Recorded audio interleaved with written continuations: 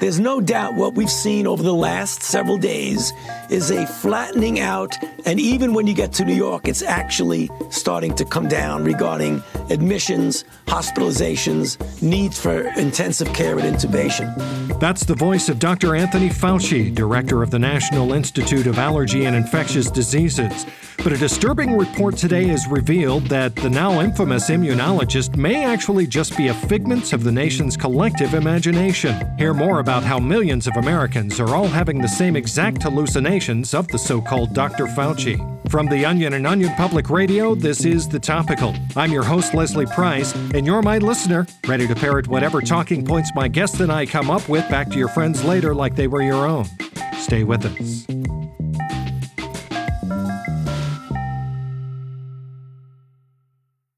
This episode is brought to you by Shopify.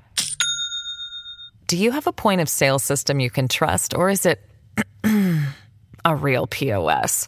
You need Shopify for retail. From accepting payments to managing inventory, Shopify POS has everything you need to sell in person. Go to shopify.com/system, all lowercase, to take your retail business to the next level today. That's shopify.com/system. Well, he's the man who Americans have looked to the most as a trusted and comforting voice in the fight against the coronavirus pandemic. But an alarming new report from dozens of the nation's top psychologists has revealed that Dr. Anthony Fauci is nothing more than a figment of the nation's imagination, citing that when people lack a clear source of stability in traumatic times, it's natural for them to create an imaginary friend in their minds to get them through stressful periods. OPR's Rebecca Neal joins me now with more on this surprising report. Hello, Rebecca. Hi, Leslie. Rebecca, how did 327 million people across the United States all create the same infectious disease expert who's not really there? Well, the report pointed out that as a country, we are all going through the same trauma. And like a child who would create a pretend buddy in moments of instability when they have no clear authority figure to turn to, the nation is creating their own buddy who can calmly explain to them how herd immunity works and won't yell at journalists when asked a question. Wow, okay, so when did we all create this highly respected and trained imaginary man? The study points out that over the month of January, Americans became increasingly wary and frightened by the rise of COVID-19, as well as their government's lack of plans to deal with it. So, slowly, the country started retreating inward until Dr. Fauci popped into their heads to soothe them once President Donald Trump on January 30th called the coronavirus, quote, a very little problem. I do remember retreating to my room that day screaming and crying before waking up in the fetal position to Dr. Fauci on my television screen. Right. Americans desperately needed a small man with big warm eyes and little glasses to tell them to wash their hands and flatten the curve. Now, is everyone seeing the same Dr. Fauci in their heads? For the most part, yes. I spoke to American Psychological Association President Sandra Schulman about that. Since the vast majority of Americans are trained to look to older white males as authority figures, we found that roughly 95% of the country sees Dr. Fauci as a 70-something white male with non-threatening features, like a very pattable head. Interesting. Does he look different in others' imaginations? Yes, we found in the study that some also saw Dr. Fauci as an overweight woman with a southern accent who cradles you while discussing how the U.S. is working with other countries to create a vaccine. And some even saw him as a talking Labrador retriever who wears a little red handkerchief and details how 2 million people will die gasping for air if we don't follow the rules.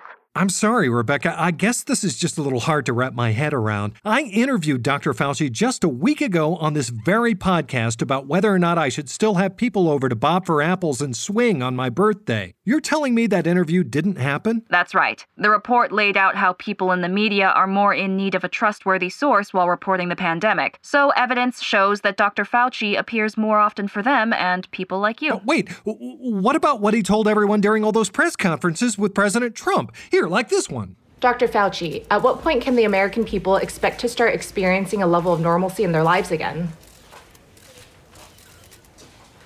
Dr. Fauci, you just mentioned flattening the curve as a sign that the country has turned a corner. Have we seen the trajectory of that curve start to come down anywhere?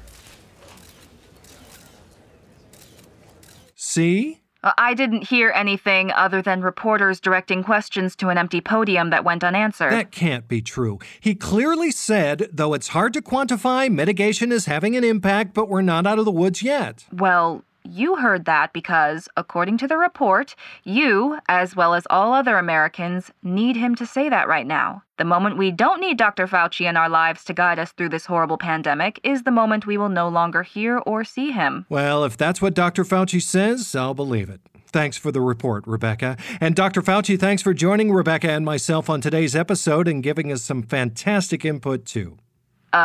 Well, Dr. Fauci isn't really... I agree, Dr. Fauci. Okay. One day at a time. Oh, that's funny, Dr. Fauci. You always know how to make me smile with your little riddles and tummy tickles. Stop, it tickles. All right, well, I'll see you later, Rebecca. And I'll see you, Dr. Fauci, tonight for my tuck-in and story time after I put on my jammies. We'll be right back.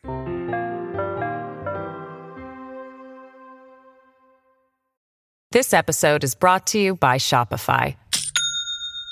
Do you have a point of sale system you can trust, or is it a real POS? You need Shopify for retail. From accepting payments to managing inventory, Shopify POS has everything you need to sell in person. Go to shopify.com/system, all lowercase, to take your retail business to the next level today. That's shopify.com/system. Oh boy, if you thought things were bad before, wait till you hear this. Here's what else you need to know today.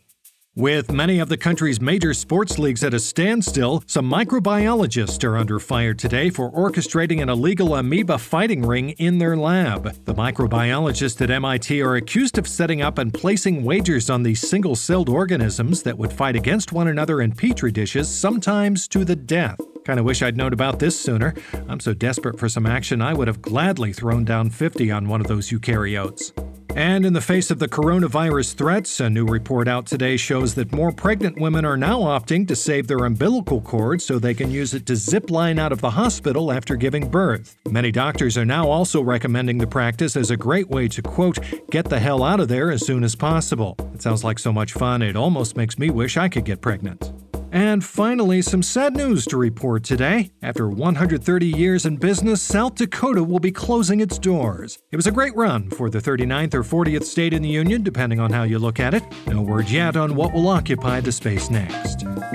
And that'll do it for today's episode of The Topical. I'm Leslie Price. We know the news doesn't stop, even though the rest of society has, so be sure to visit theonion.com for all the day's top stories. And don't forget to tune in to tomorrow's episode of The Topical, where we'll have the heroic story of one man who, after finding out cats could contract COVID-19, took it upon himself to drown a whole bag full of kittens. You won't want to miss it. We'll see you tomorrow.